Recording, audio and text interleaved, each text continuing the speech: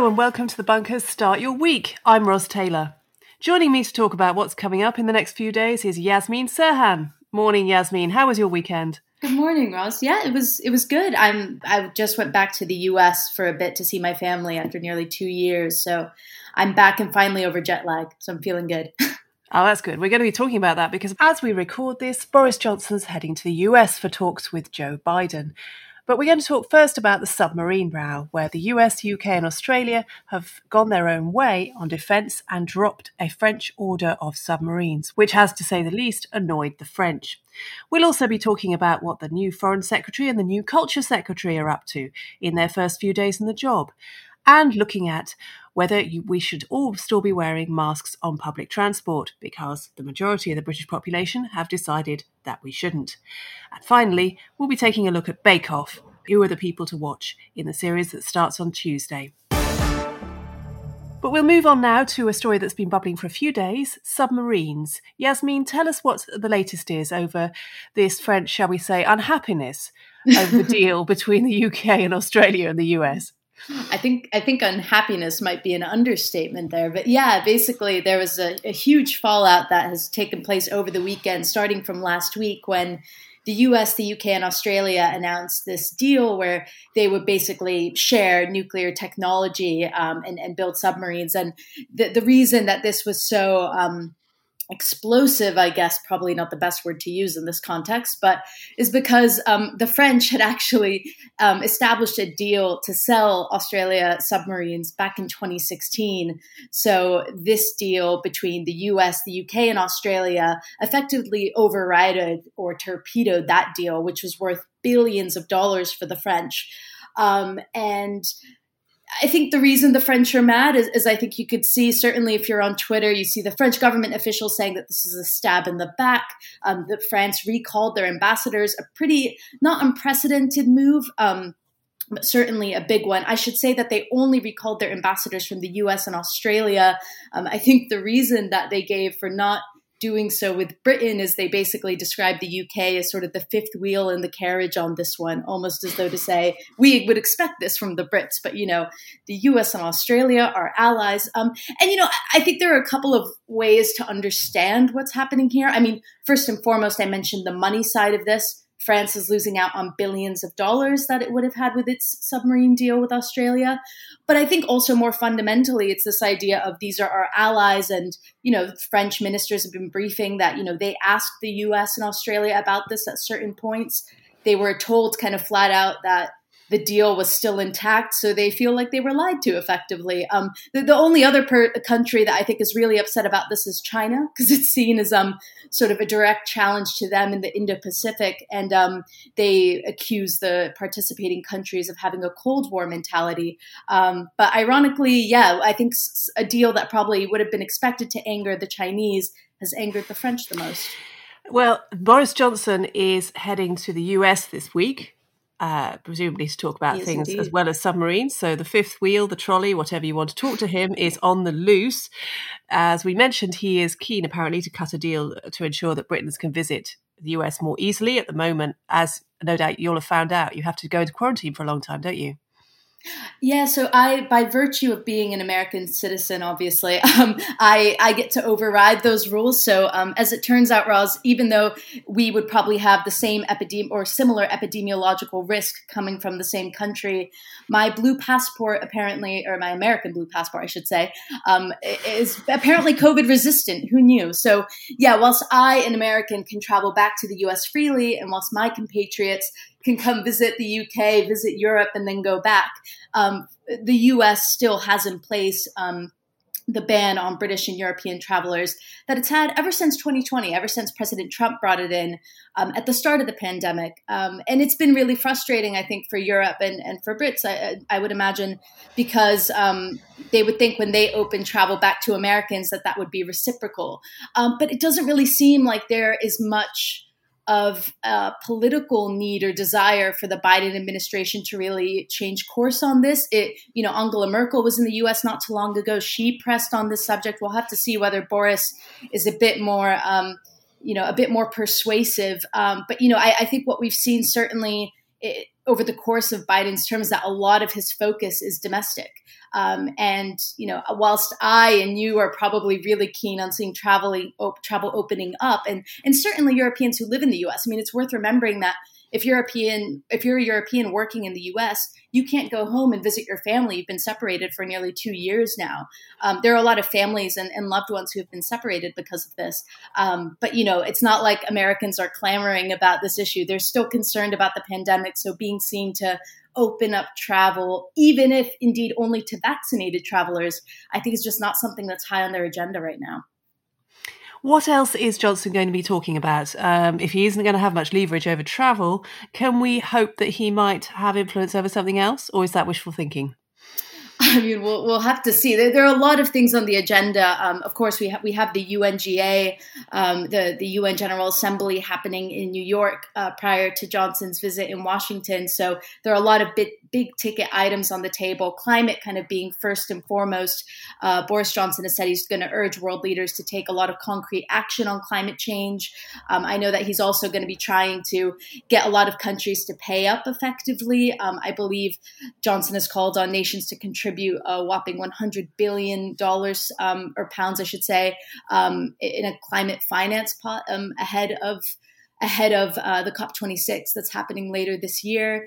So a lot of this is going to be, I think, on making sure that COP26 is a political success and really trying to push world leaders to take more concrete actions, make more concrete commitments to tackling climate change. We've obviously lived through a summer where we've seen some of the events of climate change kind of manifest, flooding, heat waves, fires, you name it. So I think that's going to be pretty big. Obviously, Afghanistan and the looming humanitarian crisis there, I think, is going to be another thing that will certainly come up in the meeting between Biden and Johnson. So I would very much expect that would be an issue as well. But then beyond that, who knows? I mean, we don't really talk about US-UK trade deals as much these days. So I don't know if that's going to make it. But I think those are kind of two of the big ticket things you'd expect to see. It will be interesting to see whether Boris Johnson has talked to Rishi Sunak about £100 billion. That would be, I would be interested to see whether he was on board with that. Let's talk about two of the people who were promoted in last week's reshuffle. Nadine Dorries, who is the new Culture Secretary, and Liz Truss, who is the new Foreign Secretary, replacing Dominic Raab. What have they been up to over the weekend? Have they been trying to bed themselves in with a few strategically placed moves? Do we have a sense of what they're interested in yet and what they'll be doing? Yeah, so Liz Truss is with Boris Johnson right now in the U.S. So, and I think what with the fallout of the I don't know if they're calling it AUKUS or the Australia, UK, US deal. I can't pronounce acronyms, but I think that, it's quite the first job to kind of have to deal with the fallout of that and sort of try to, kind of reassure French partners and allies that actually this wasn't a diss at you. This is good for the world, et cetera, et cetera. So I think that's what we've kind of seen from Liz Truss, certainly what I've seen over the weekend. Nadine Dorries has also been quite busy. I think one of the first things she did, which is a bit ironic given the fact that I think she's been critical of, the sort of tearing down of historic statues that we saw last summer. One of the first things she did was revoke the grade 2 status of the Dorman Long Tower in Redcar on Teesside, which I admittedly wasn't familiar with, but is apparently a brutalist structure and a rare surviving monument of Britain's industrial heritage, certainly in that part of the country. And that's paved the way for it to be demolished. So I think there's a bit of an uproar over that. Yeah, it always is over brutalism, isn't there? It's just like, it's the ultimate test of just how conservative you are, I think, brutalism. And it's also been the Lib Dems conference. We shouldn't forget that, because although it has got very, very little coverage, they have been talking to each other.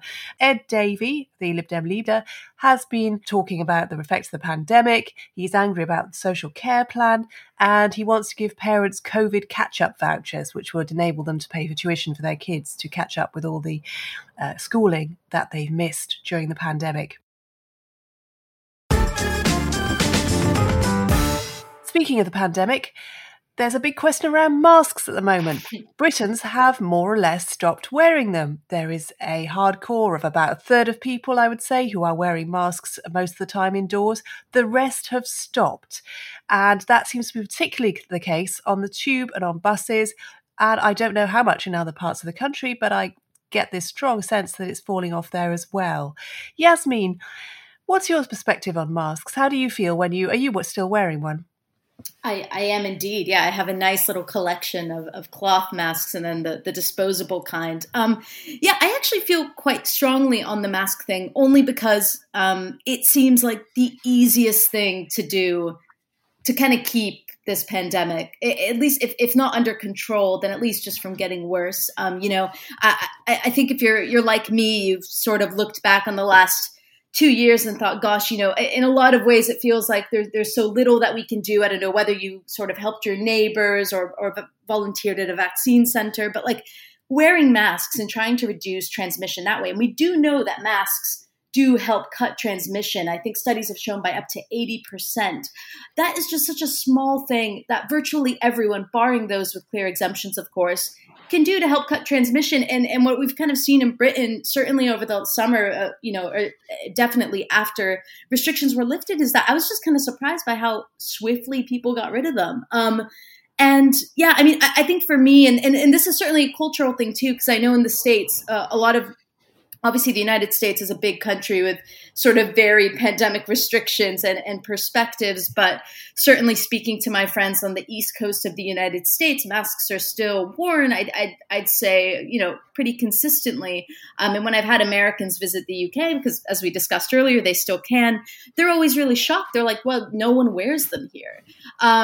And yeah, so I mean, I think with TFL in particular, it's really tricky because we know that there's a mask mandate in place. And whilst I could be kind of frustrated at my fellow travelers for maybe not wearing one because, for whatever reason, you obviously can't tell and you kind of just have to accept that people have the choice to right now. It kind of feels like, it comes down to TFL. Like if you're going to have this mandate, why aren't you enforcing it? Yeah, it is very difficult. And I remember back in beginning of August, I went to a production at the Barbican of Anything Goes, and hardly anyone was wearing a mask. And I was finding it really difficult because I was scared of catching COVID, particularly at the time, because I was about to go on holiday, so that would have ruined it. And I spoke to the guy next to me, and he said, "Oh, I was at a event with an NHS doctor, an NHS leader last week, and he said they don't make any difference, so I just stopped wearing them." And I thought, you could be lying, or you could just not. I don't know. But anyway, everybody here clearly agrees with you. But maybe I shouldn't go to productions called Anything Goes because, let's face it, maybe that's just an encouragement. But yeah, I was Leicester the weekend. I was caught up in a anti-vax march in London, where I did see, weirdly, some marchers wearing masks. So that was unexpected, but I guess it makes sense. If you're not going to be vaxxed, you really should wear a mask. But I was surprised that they saw it that way. The anti-vax pro-mask contingency. I'd read a profile on them for sure. It was remarkable, and I'm sad to say that there was quite a lot of Trump 2020 QAnon stuff there, which was distressing to see, frankly. I hoped not to see that in this country, but it has made its way across the Atlantic. Let's talk about Bake Off, which is back on Tuesday. Have you been watching Bake Off in previous years, Yasmeen? I've watched it on and off. I would definitely classify myself as a Bake Off fan, but the reason my viewing is so sporadic is because I watch it with my kid sister who lives in California. She's a bit of a star baker herself. She made eclairs once. They're really impressive and really good. So I watch it with her. It's kind of our favorite show to watch when we're together. So I'm excited to watch this season invariably when I go back to the United States. But yeah, I love Bake Off. It's just such nice and calm TV. It's just so heartwarming. I feel like the rest of TV is just I don't know, especially for as far as reality TV goes, there's something just so wholesome about it. I really like it. And the bakers are in a bubble still this year. So I don't know. I worry slightly about the quality because I think the quality did go down a bit last year because they struggled to find people who would go into a bubble, and they've done the same this year. So I'm a bit alarmed about that. But there's a lot of really young contestants, so that will be fun to watch. Yeah, I mean, as for the bubble, I mean, I think it's certainly, it's a big commitment. I think before it was just a weekend thing, which kind of took a while for me to catch on. But I figured that the food must be, their creations must be good this year. And the only reason I kind of suspect that's the case is because Paul Hollywood has talked to reporters about how he gained nearly a stone during filming of this season. So I suspect that that's only a good sign. He just, kept having to try all the baker's creations. But yeah, there are yet again young contestants, one of whom I think the youngest is 19 this year. And she's the first vegan contestant that Bake Off has had. So it would be really interesting to see sort of, how she incorporates that into her bakes. As I understand it, she's going to be making everything vegan. So I think particularly for the technical challenges, I think when they all make the same thing, I'd be curious to see how she incorporates that. But the poor thing also, I think Bake Off, sadly, I said it's wholesome, but unfortunately, this contestant in particular has faced a lot of kind of abuse online from people who are critical of her horse riding because they claimed it was a cruel sport. So they were accusing her of not being an authentic vegan. So Bake Off has its highs and its lows, but I'm pretty excited to watch this season. Yeah, there are two people, not one but two, with Greek Cypriot heritage. So it will be interesting to see them facing off as well. And I'm here for the German-born Jürgen, who moved to the UK 18 years ago. And he's an amateur trombonist. And he only started baking when he couldn't buy his favourite German bread, his pumpernickel. I don't know him, yeah. So that will be fun to watch. Yasmeen, thanks so much for joining us. Yeah, thanks for having me. We hope you've enjoyed this podcast. If you did, you can help us to reach more people by forwarding the episode link to 3 friends or tweet it to them with the hashtag #BunkerUp. Get them to send us their feedback. It's really useful. If you enjoy The Bunker, you can help us keep going by backing us on the crowdfunder Patreon. Search Patreon Bunker Podcast to find out how to get the show early and without ads, plus lots of extra benefits. I'm Ros Taylor. Thanks for listening. Join us next time for a Bunker Daily.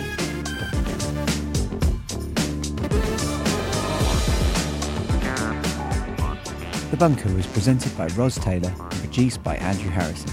The assistant producers were Jacob Archbold and Jelena Sofranevich, and theme music was from Kenny Dickinson. Audio production came from me, Robin Leeburn, and The Bunker is a Podmasters production.